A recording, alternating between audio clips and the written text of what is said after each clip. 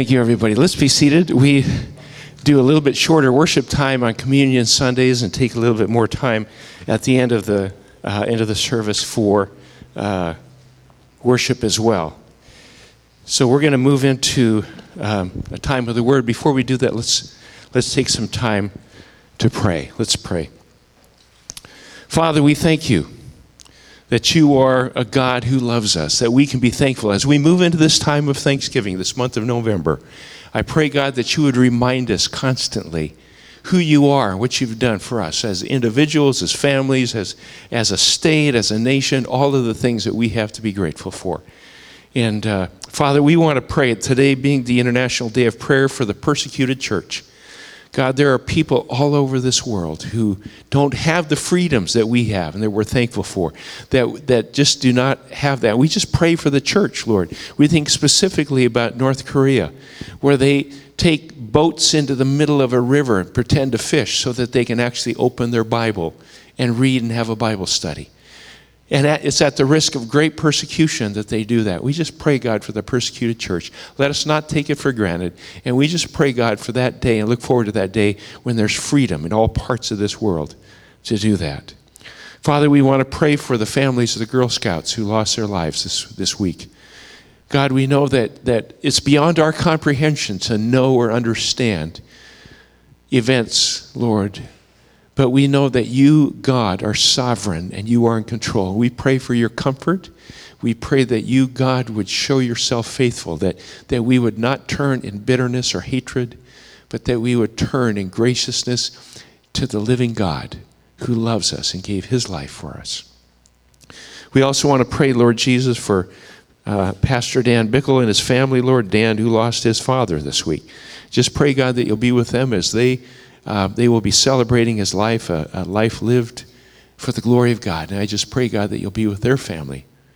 And now, Lord, as we move into the living word today, we just pray, God, that you would take these words, let nothing in me get in the way of what you want to say to us today, but that we would leave today changed because we've been in your presence and heard from your living word. In Jesus' name, amen.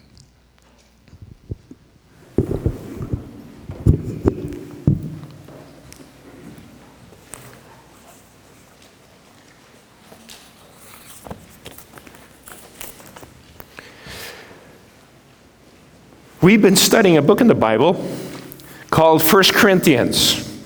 We began in February, and we'll be completing this part of the study over the next 3 Sundays, actually at the end of the end of November. What month are we in? Okay. 1 Corinthians was a letter written by the Apostle Paul to the church in that place called Corinth, a city in Greece during the 1st century A.D. It was written to a group of people trying to live out their faith and to practice their morals in a decadent and immoral society. In fact, Corinth was a lot like Eau Claire. And Paul writes to encourage them. He writes to teach them, and he writes to correct some of the practices in the church. In chapter 12, we saw the beginning of Paul's corrective of the Corinthians' misunderstanding of spiritual gifts. And if you take your outline out, there's a spiritual gifts definition at the top of that. And it's defined as spiritual gifts are special abilities given by the Holy Spirit to every believer in the body of Christ when they are born again, and to be used in according to God's design and grace within the context of the body. So these gifts that are given to every person who's a believer are given to be used in the context of God's family, which is his church, this church in particular. And when it comes to spiritual gifts, Paul affirms diversity. He says there ought to be a lot of diversity. And then he counsels unity. One of the hard things when you have a lot of diversity is having unity. In chapter 13, where we spent the last 2 Sundays, Paul speaks of how love transcends all the spiritual gifts and spiritual activity, that love is the foundation and the context in which all the spiritual gifts are to be exercised. And we took 2 Sundays on 1 Corinthians 13.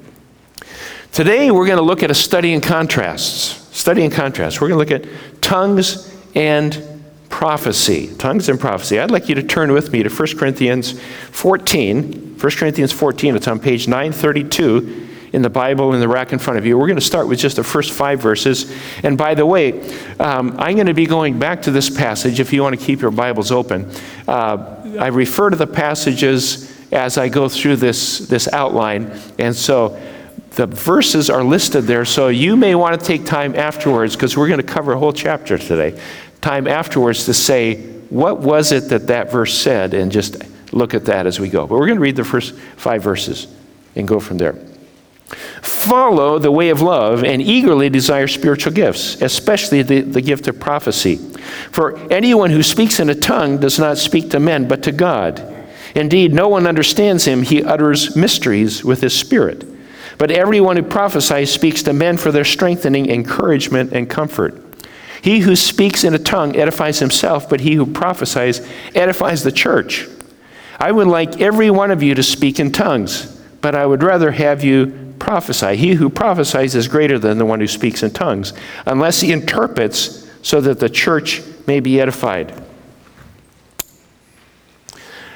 Now, the church has this thing that they've done for a long time. When a church has a problem, they ban it. Okay? There's a problem with something, we ban it. We just ban it. Problem with alcohol, we ban alcohol. There are bad movies out there, so you can't go to the theater. And by the way, you need to get rid of your television set too. Someone has diabetes, we're going to outlaw and ban sugar from all of our church potlucks, okay? If there's a problem, we just ban it. It's much easier than everything's black and white, and everybody knows what to do, right? That's something that we do. Black and white is much simpler, and so we approach, as a church, we tend to approach things. Now, and there are black and white issues. There is right and wrong, but some of these issues that aren't as cut and dried, we tend to approach from black and white issues. Now, tongues is one of those things. It's a problem. If it's a problem, do we ban tongues? And if you ban tongues, then it's not a problem anymore, because you can't talk in tongues. You can't do anything with tongues, okay? And that's what the church historically has done. They've just said, we're going to ban it, or we're not going to talk about it. You go through this 1 Corinthians all the way through 13, and chapter 13 is read at weddings and all kinds of things. Then we get to 14, there's this big chasm nobody wants to talk about, tongues and prophecy, because it's weird, okay? It's too weird. We don't know what to do with that. So we just jump to 15 and celebrate the resurrection and go on, okay? That's what a lot of times we do. Well, Judy and I did ministry in Pentecostal and charismatic churches. Some of them not. In fact, my first senior pastorate was described by someone as a mildly charismatic church. What does that mean? Maybe you were mildly Lutheran, or maybe you were mildly Baptist, or mildly Catholic, or Presbyterian. We're mildly Wesleyan. What does that mean? I had no idea what that meant. But basically what it meant is you don't want to get too excited. You don't want to be too radical. We just want to be mildly whatever. Okay? Mildly Wesleyan. And then it's easier, if you don't understand something and it's problematic, it's easier to ban it. You just say, can't do that. It's black and white. It keeps it's simple. Well, let me just say something. If you don't have a charismatic or Pentecostal friend, you need to make one, because they will help you understand some of their perspective on theology and life. Okay? Now, tongues was an issue back then. Obviously, it's a whole chapter on tongues and prophecy. Whole chapter. That's a lot. That's a lot of space that's given to this. Tongues was an issue back then, and it's an issue today. The first 5 verses of chapter 14 that we just read introduce the issue of tongues versus prophecy. And then the rest of it pretty much expands and illustrates this truth. Now, whether you've never heard of this, if you're visiting with us and you're going, this is a weird church, what are they doing talking about this? Or if you have never been concerned about this, or if you have been concerned, wherever you are today, I'm hoping that we can find some answers. We're not going to find every answer. I try to answer every question in every sermon. You know that's not true. But we try to find answers, and we're going to try to do that today. Now, like anything else, whole volumes have been written about these issues of tongues and prophecy. But I think we can find a lot of answers in our time together today. And the reason I'm giving you the passages at the end of each point is that you can look at it and on your own time and be able to find some answers or come up with additional questions for Pastor Damien. He'll answer them. Tongues defined. It's written in your notes. The divine enablement to speak, worship, or pray in a language unknown to the speaker. Is that weird enough? Okay, that's weird. Divine enablement means that it is a supernatural endowment by the Holy Spirit. Okay? This is supernatural stuff. It's spooky. Some people go, oh no, this is super. Well, it's in the Bible and he talks about it. It's given supernaturally by the Holy Spirit of God. The concern that he has is edification. Edification, first one in it. His concern is edification. Or was this practice of tongues, speaking in tongues, building up the church? Was it doing good? Did it have positive results? Did it have positive results? The issue was intelligibility. Does everyone understand what is said? Paul's concern was that the worship service needed to be meaningful and helpful to everybody. So it wasn't like there's a group of people that just are clueless over here. These people know what's going on. No, it's everybody needs to understand what's going on. The setting is corporate worship. This was the setting they had their worship services. We don't know the size or the number of people in their worship services. They had house churches. They had other types of gatherings. We just know that it was a group setting that they were talking about. And the context was love. Love. Okay?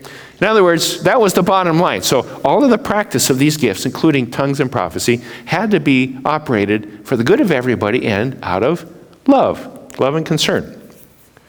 Now we're going to look at 9 facts about tongues, and I'll be reading various verses, some more than once, to support these facts. Okay?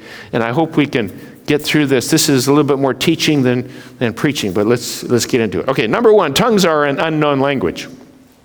Tongues are an unknown language. It says in verse 2, for anyone who speaks in a tongue does not speak to men, but to God. Indeed, no one understands him. He utters mysteries with his spirit. Now, this is different than if you studied Acts 2, and about 2 years ago, we were looking at the book of Acts. Acts 2, on the day of Pentecost, there were tongues that came out. It's the first time that we knew, and it was understood by the speaker, and it was given to the speaker in a known language. Now, it was very different. It was a lot of different languages, but basically, you didn't need an interpretation. It was a known language. There was no interpretation required for understanding. Now, we cannot limit God and say there's only one kind of tongues. I mean, God can do what he wants. Okay? Acts 2, it was something that was totally different than we find in 1 Corinthians. Just totally different. With God, the Holy Spirit performing these through people, anything's possible. The tongues in Acts 2 were understood. The tongues in 1 Corinthians needed interpretation. Anything more than that is speculation. So tongues is a gift of the Holy Spirit. 1 Corinthians 12:11 says he gives them to each one just as he determines. In other words, God decides who gets these gifts. Now, in some circles, we see this gift used and exercised. Other places, we find this gift is absent. For whatever reason. It's here at this location or this church, it's not here. Just as many people have spiritual gifts that are undeveloped, they're hidden, they're latent. It could be helps, wisdom, teaching, or administration. Some people have the gift of tongues and they've never used it. Not sure why. Tongues are, first of all, an unknown language. Number 2, tongues are people speaking to God. We read it in verse 2, for anyone who speaks in a tongue does not speak to men, but to God. So tongues is a language of the heart. It's of the Spirit, and it's addressed to God. It's addressed to God. It's people to God. We'll talk about in a minute how this is a prophecy is God speaking to people. Tongues is people speaking to God. Very important distinction. As such, tongues is more prayer and praise, and it's more of a private matter between people and their God. More of a private devotion. Gordon Fee says, here in particular, it is evident that for Paul, tongues is an expression of prayer and praise, not a word directed toward the community. We hear the phrase prayer language. Tongues used privately. Some believe there are 2 types of tongues, private and public tongues. I disagree. My wife disagrees with me, though, and we're still married. But anyway, we'll never agree on everything. But some believe that there's one gift of tongues, one used publicly and privately. That's what I believe. It's one gift of tongues, and it's used publicly or privately. And as we see, if it's used publicly, it must be interpreted. Interpreted. But it's this tongue praising God. Acts 2:11 says we hear them declaring wonders of God in our own tongues. And in Acts, it's people to God. In Acts 10:46, they were speaking in tongues and praising God. It was always praise directed towards or worship of God. People to God, upward. You hear the term message in tongues, which implies that God's going to give a message to somebody and speak in tongues and give it to us. That's a misnomer. That's a misnomer. The message in tongues is people to God. Some confuse prophecy with tongues, and I hope we lay that to rest today. Prophecy, again, is God speaking to people. Tongues is people to God. Number 3, tongues primarily edifies the speaker. Tongues primarily edifies the speaker. Verse 4 says, he who speaks in a tongue edifies himself, but he who prophesies edifies the church. The primary purpose of tongues, prayer and praise, is self-edification. Now, we all need edification. Edification is not bad. It's not necessarily self-centered. Unless we're totally preoccupied with self-edification to the exclusion of the rest of the body, edification of self is positive. It's good. One writer states the edifying of oneself is not self-centeredness, but the personal edifying of the believer that comes through private prayer and praise. Spiritual edification can take place in ways other than through the cortex of the brain. Those of us that like to have the intellect, we like to have the intellect engaged, and there are things that we do that bypass our cortex of the brain, and it's a spirit-to-spirit relationship with the living God. Paul believed in an immediate communing with God by means of the Spirit that sometimes bypassed the mind. Sometimes we commune with God, and it's spirit to spirit. It doesn't engage the mind. The building up of the community is the basic reason for corporate settings of worship. And Paul didn't want them to turn their public gathering of worshiping God into 1,000 individual experiences of worship. He said there are more important things right now. So tongues primarily edifies the speaker. Number 4, tongues can edify the church when interpreted. If they're interpreted, they edify the church. Verse 5, I would like every one of you to speak in tongues, but I would rather have you prophesy. He who prophesies is greater than the one who speaks in tongues, unless he interprets, so that the church may be edified. Verse 13, for this reason, anyone who speaks in a tongue should pray that he may interpret what he says. Some of you are saying, this is too weird. That's okay. That's okay. It sounds strange. But others may have been in a corporate setting where that happened. I'm not going to ask you to raise your hand if you've ever been in a setting where people spoke in tongues in one way or another. If it's done in order, it's biblical, it's right, it's good, it's healthy. But it must be done in order. It can freak out first-time guests or seekers. So sometimes it's better to practice tongues in privacy or in small groups. The Wesleyan Church, just as a matter of standard doctrine, just so you know, they believe in the use of all the gifts. They discourage the use of tongues in the public worship setting because of the cultural norms and what has happened in the past and history and all those other things. They don't forbid it, but it's one of those things where it sometimes freaks people out. But it must be done in order. And sometimes it's best to be done privately or in small groups. Number 5, in tongues, the mind is unfruitful. We read that in verse 2 and in verse 14.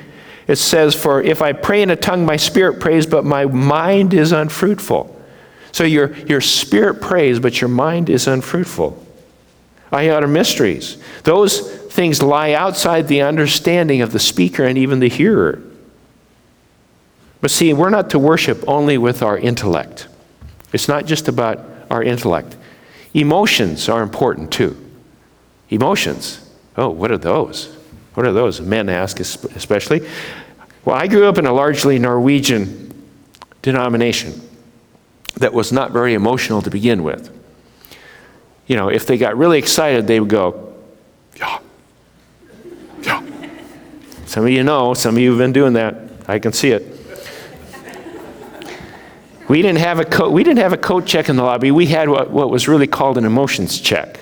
In other words, just leave your feelings outside. Don't bring your feelings into the public gathering. That's private. You never show your feelings. But imagine the sterility of love without emotions. Intellectual love with no physical affection or no emotional attachment. Some of you are saying, you just described my husband. Or what? Whatever. The Bible says we're to love God with our mind, our soul, and our heart. Our heart.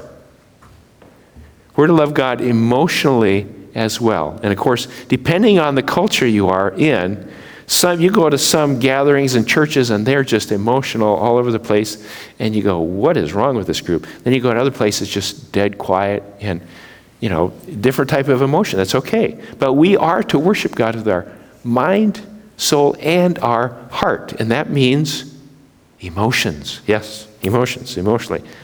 And tongues are of the Spirit, not of the mind. It's of the Spirit.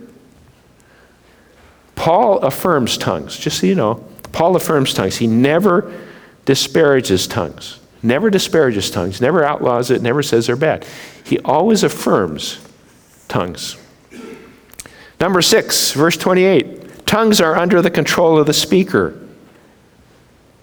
Verse 28. Tongues are under the control of the speaker. If there is no interpreter, the speaker should keep quiet in the church and speak to himself and to God. Speak to himself and to God. We should not think of tongues as a result of this irresistible impulse that drives people willy-nilly into some kind of ecstatic speech. The idea that when the Holy Spirit comes on us, we can't control ourselves. No.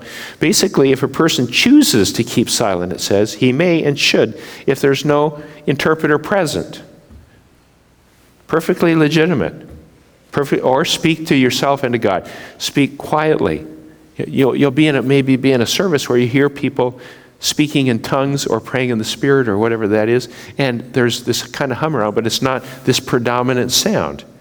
Perfectly in order, as long as it's in order. Number 7, tongues are to be evaluated. Verse 26 says, what then shall we say, brothers? When you come together, everyone has a hymn or a word of instruction, a revelation, a tongue, or interpretation. All of these must be done for the strengthening of the church. Okay, evaluated. Is what's happening in the church gathering setting, is it strengthening the church? Is it edifying the body of Christ? Is it doing positive? Is it accomplishing something positive? If not, we need to look at that. Number 8, tongues is a good gift, or tongues are a good gift. It's however you want to interpret that. Tongues, it's a good gift. 18 and 19, it's interesting. Paul says this. He says, I thank God that I speak in tongues more than all of you. So he spoke in tongues a lot, okay? But in the church, I would rather speak 5 intelligible words to instruct others than 10,000 words in a tongue. 5 intelligible words instead of 10,000 words in a tongue. Paul says, I speak in tongues a lot. But the primary purpose is private, individual prayer and praise. People speaking to God. People speaking to God. Number 9, tongues sometimes brings confusion. Tongues sometimes brings confusion. Verse 23. So if the whole church comes together and everyone speaks in tongues and some who do not understand or some unbelievers come in, will they not say that you're out of your mind? Now we're really thoroughly confused. And again, you're saying this is a weird passage. It's different. But let's move on. Sometimes it brings confusion. And if it's bringing confusion, we need to say, how do we put this in order? Let's move on. This is in our Bible. And our goal every Sunday is to learn what the Bible says. And this is in chapter 14. And again, I would encourage you, if you have questions, to look at the passages yourself and read them and what it says. And hopefully it'll elucidate your mind as well. So that's tongues. Tongues. So let's look at prophecy. Prophecy. Prophecy is defined as, it's in your notes, the divine enablement to reveal truth and proclaim it in a timely and relevant manner for understanding, correction, repentance, or edification. Understanding, correction, repentance, or edification. The concern for this is edification. In other words, is it doing good? Is this in order? Does it have a positive impact on the church? The issue is superiority of prophecy over tongues. Superiority of prophecy over tongues. 5 words in understandable language, 10,000 words in a tongue. Nope, different. The setting, of course, is corporate worship, just like in tongues. Not individual prophecy sessions. We'll talk more about that later. And the context is love. Context is love. It's always about love. It's always there. So let's contrast this. Let's look at number 1. Prophecy is a known language. Prophecy is a known language. Verse 4 says, he who speaks in a tongue edifies himself, but he who prophesies edifies the church. Verse 19, but in the church I would rather speak 5 intelligible words to instruct others than 10,000 words in a tongue. Prophecy was spoken in the language of the hearers. It was easily understood. There's no interpretation necessary, unless the person uses King James English, but that's a whole other thing. Prophecy is understandable. Number 2, prophecy is God speaking to people. God speaking to people. Tongues, again, is people to God. Prophecy is God to people. It's God's revelation to people. Now, when we hear the word prophecy, we most often think of the predictive nature or future times, etc. And it does include that. But Manfred Brauch, in Heart Sayings of Paul, says, prophesying sometimes included this predictive element, but this aspect is neither exclusive nor is it primary. The prophets of Israel primarily addressed the word of God to their people's present reality. This was the primary aspect of the prophetic ministry in the early church, in Christianity as well. Christians hearing the word of God. 1 Corinthians 11, talking about praying and prophesying, spoken about 2 characteristic aspects of Christians in worship. Prayer addressing the Lord, prophecy addressing the word of the Lord to worshipers. Prophecy is God's word to people. God's word to people. Now, the predictive part of that is God says, this is what you're to do. This is what you're to repent from and leave. This is what you're to do. If you don't do what I tell you to do, then this will happen. That's the future part of that. And sometimes there are future fulfillments as well. There are warnings. There's repent, return, obey. There's a call to holiness and forsaking idolatry. Talking about impending consequences if the people did not repent and return to God. Foretelling future events, primarily the results of not returning or turning and repenting. Again, prophecy is very complex and it's multidimensional. A lot of times there's an immediate fulfillment and then there are future fulfillments of the same prophecy. But the primary role today in our world of prophecy is speaking forth God's word, the word of God. And many times this happens, I hope, in the pulpit where you're speaking forth the word of God, teaching and preaching. There's also spontaneous or direct revelation where God reveals himself to people directly. It's always God's revelation to himself, of himself to people. The first century church did not have the whole canon of Scripture.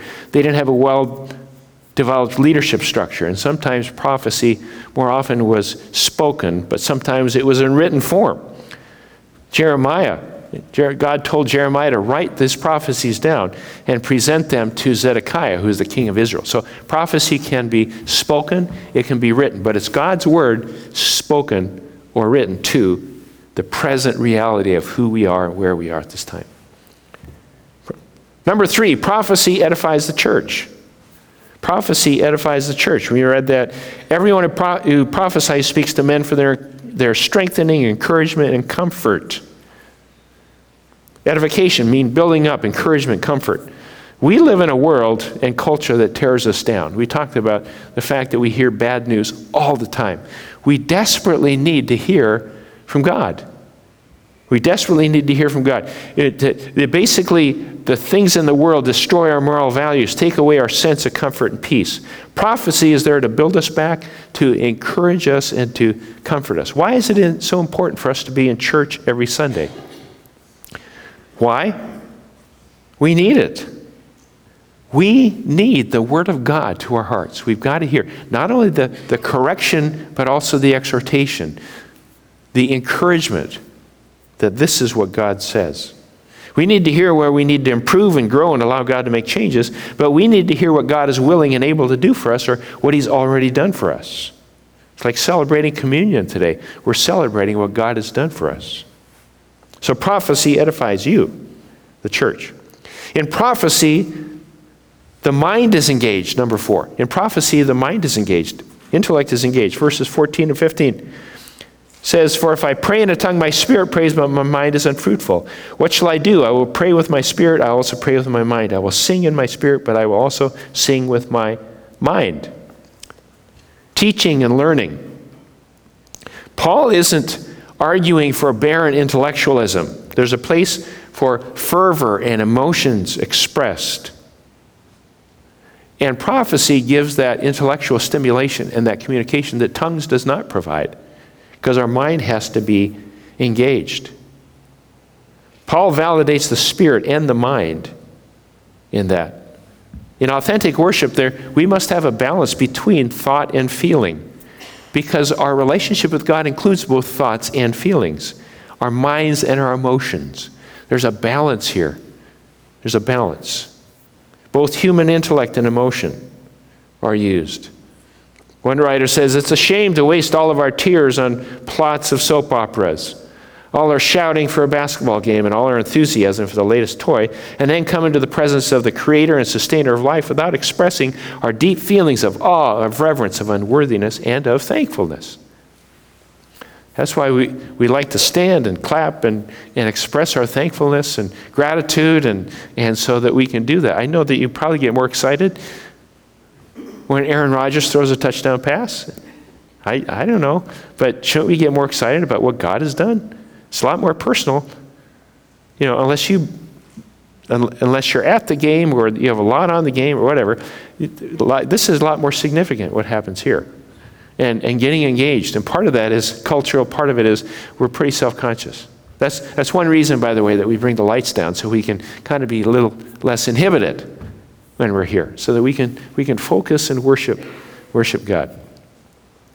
Number 5, prophecy is preferred to tongues. Prophecy is preferred to tongues. We read that in verse 1, especially desire spiritual gifts, the gift of prophecy. Verses 18 and 19. "I thank God I speak in tongues more than you all. I'd rather do 5 words," etc. Again, Paul affirms and he encourages tongues, but he elevates prophecy above tongues. What was the problem? The Corinthians elevated tongues. Remember when I explained to that those who were in the pagan culture, in the pagan religion, closest to the gods, tended to have this ecstatic speech. And so if somebody had this ecstatic speech, they were considered closest to the gods. And so when people came to Christ, then Christianity was here, and there was an ecstatic speech, the tongues, they said, "Oh wow, they must be closer to God." So they elevated tongues as the most important gift. And Paul said, "No, wait a minute. There are more important things. And find balance, make sure that it's love, make sure that it's done in order." And he brought balance to this whole issue. Gordon Fee says, "The crucial question is not whether one speaks in tongues or not, but what is the appropriate in the assembly. Heretofore, one may only suspect that Paul was making distinctions between private devotion and public worship. And this sentence makes it explicit. The contrasts are, in the church, 5 intelligible words are to be preferred to 10,000 words in a tongue. So prophecy is preferred. Number 6, prophecy is to be examined. Verse 29 says, 2 or 3 prophets should speak, and the others should weigh carefully what is said. Today we have the Word of God, the Bible, to measure against. If somebody says this is what the Lord is saying to us, we measure it up with the Word of God, and we say, not so fast. Or we say, yeah, that does not contradict Scripture. If it is prophecy that contradicts Scripture, it's rejected and is false.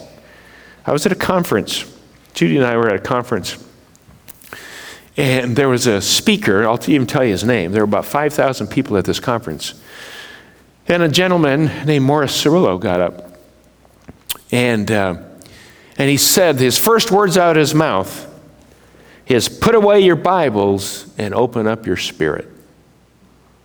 Put away your Bibles and open up your spirit. Oh my goodness, I grabbed my Bible so fast.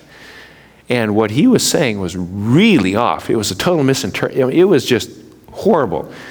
But some people want to say they're above Scripture, or just put away the Bible. Let me just speak to you about if it contradicts the Word of God, it's wrong. Prophecy is to be examined. And let me just say this. I know you think that I'm educated and I know what I'm talking about all the time. Why are you laughing? I don't understand. You need to constantly examine whatever anybody says from this pulpit. Whatever anybody says on television preaching or anybody on internet, whatever. Measure it against the Word. Prophecy, someone who says this is what the Word of God says, this is what God says. You measure it, you are to examine it. Don't just mindlessly say, oh, Pastor Mark said it. No. Make sure it's from the Word of God. Otherwise we get into trouble. That's how all kinds of nonsense starts. Prophecy is to be examined. Number 7, prophecy is under the speaker's control. Verse 32. Verse 32 says, the spirits of the prophet are subject to the control of the prophets. Prophecy is not ecstatic, uncontrolled, or uncontrollable speech. Number 8, prophecy brings conviction, repentance, and salvation. Conviction, repentance, and salvation. But if an unbeliever or someone who does not understand, this is verse 24, if an unbeliever or someone who does not understand comes in while everyone is prophesying, he will be convinced by all that he is a sinner and will be judged by all. And the secrets of his heart will be laid bare, so he will fall down and worship God, exclaiming, God is really among you. There's power in the Word of God, no matter what form it takes. And when an unbeliever comes into a church service, prophecy is happening, the proclamation of the word, they will be convinced, convicted, and judged or called into account. This is the work of the Word of God in probing our human spirit and convicting us of sin and helping us understand that we have an account before God. We're accountable to God. We become exposed before the living God through the prophetic word, and when we are exposed, we are called to repent. Another word used earlier is examination, disclosed or discern. The secrets of the heart are to be laid bare. The emphasis is on the revelation nature of prophecy, and it exposes the innermost heart. It exposes our hearts. That's what prophecy does. That's what the Word of God does for all of us. No wonder the Corinthians, one writer says, no wonder the Corinthians preferred tongues. It not only gave them a sense of being more spiritual, it was safer. See, when you get prophecy, the Word of God comes, it's whoa. The result of this exposure before God is conversion. He'll fall down and worship God. Now, prophecy by itself is not the evidence of God's presence, but it's the powerful, revealing work of the Holy Spirit that convicts people of sin and leads to repentance and transformation. Let me say that again. Prophecy by itself is not the evidence of God's presence, but the powerful, revealing work of the Holy Spirit that convicts people of sin and leads to repentance and transformation. If all we hear are nice platitudes and isn't God nice and isn't He good, if it doesn't lead to repentance and conviction and transformation, something's wrong. That's why when the Word of God is truly being preached, we ought to be convicted. We ought to repent. We ought to be transformed. The Word of God is that transformative process. Love God, love people, be transformed. Transformation. It changes lives. Now let me just talk for a minute about personal prophecy. You may have heard of stuff like this or experienced it. Today, prophecy is considered by some as the gift of the spiritual elite. If you're really spiritually elite, you have this gift of prophecy. And sometimes they will practice spontaneous, direct revelation speaking from God. Say, I have a message of God, from God, for you. Okay? Now that happens. Basically, the prophet Nathan had a message for David. It's happened in the Old Testament, it happens today, where someone says, I believe God has a message for you, and it's a personal prophecy. The problem is people tend to elevate these prophets and and have a desire for their own personal profit and their own personal prophecy. In some ways, people that desire their own personal profit or prophecy, it's like wanting your own Christian fortune teller. It's a real danger, real danger. And some of them practice it that way. I have a word for you, and it's usually nothing more than obvious biblical truth. So be careful. Doesn't mean it's invalid, but watch the person's life, because if someone says, I have a personal prophecy for you, just weigh it. Just weigh it and be very careful. Seek counsel. God does that, just like he does the Word of God to the groups of people and to nations and to congregations. But when it's personal prophecy, just be careful. Time out. Be careful.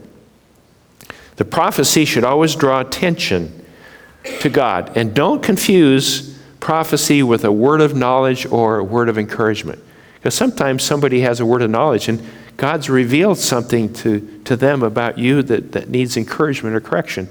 That can be a word of knowledge, not necessarily prophecy. Maybe it's a word of encouragement that you needed. So it can be any one of those things. But remember, it always points to God. If somebody comes up and says, I have a word for you, or thus saith the Lord, or God told me, that is just a yellow flag, just a caution when it comes to prophecy. On the back of your notes, and I'll have this up there too as well, there is a contrast between tongues and prophecy. Just a real quick summary. Tongues, unknown language. Prophecy is a known language. Tongues comes from the Spirit, prophecy in the mind. Tongues is people speaking to God. Prophecy is God speaking to people. In tongues, it edifies the speaker. In prophecy, it edifies the church. It can edify, tongues can edify the church if interpreted, but prophecy, there's no interpretation needed. Both tongues and prophecies are under the speaker's control, and we're called, both of us, on all of those things to examine the tongue or the prophecy. 1 Corinthians 14, the last two verses, we're going to close with this before we go to communion, says, therefore, my brothers, be eager to prophesy,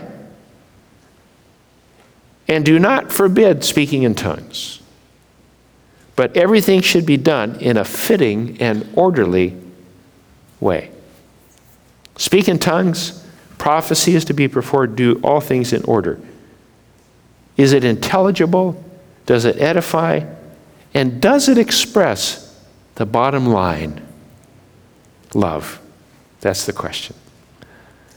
Let's pray, shall we? Father, we thank you that you are a God who gives us guidelines, and you don't leave us without direction. And I pray, Lord Jesus, that you would continue to teach us your word. Thank you that you don't say, okay, this is too hard to understand, we're going to leave it out of the Bible. Or you don't say, we're going to let you ignore this, we're going to just make this all right or all wrong or whatever. Just thank you, Lord, that you give us guidelines. And you call us to be intelligent, Bible-believing, Spirit-led believers who will process things. We won't just shut the door on this or shut the door on that, but we will process and say, God, how is it that you want us to operate? What are my gifts that you've given me?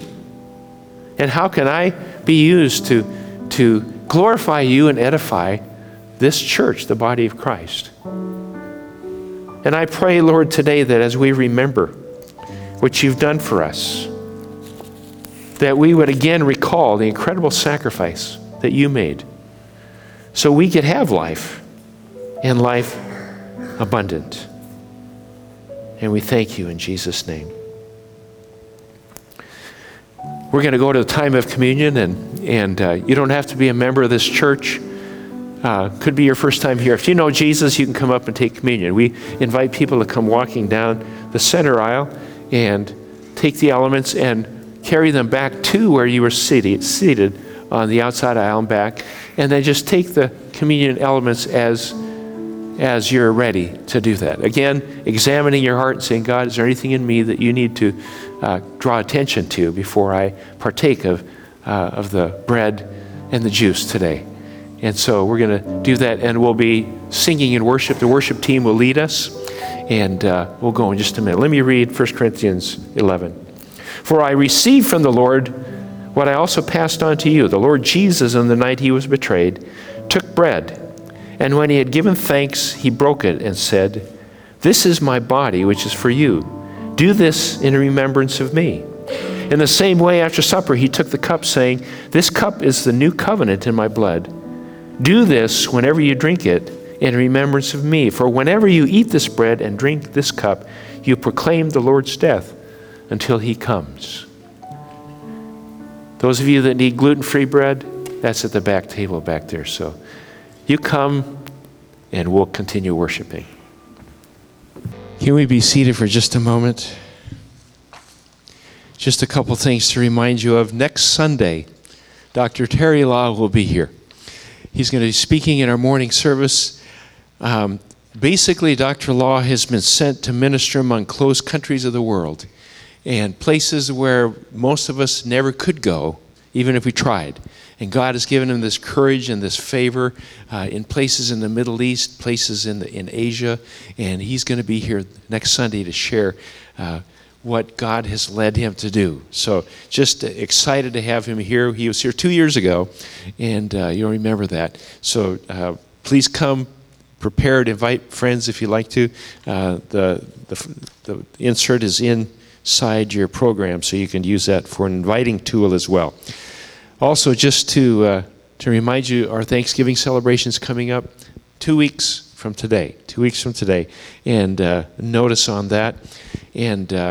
And please, people, I prayed for Pastor Dan Bickle. Pastor Dan Bickle's father had a heart attack on Friday and passed away later that day. The family was able to get there down in Muncie, Indiana, and they were able to be with his father at that point in time. So that is a demonized bee around here or something. But please pray for Pastor Dan and in the family. The service is going to be next Thursday from there. So also please remember in prayer the Girl Scouts who lost their lives this week on the highway doing community service. And so just a huge tragedy. But please just remember in prayer and ask God what he would have you do in the middle of that. So let's stand and be dismissed with the benediction, shall we? Oh no, we're gonna do us another song. What? Oh, do we have that video? That face says it all. Don't forget.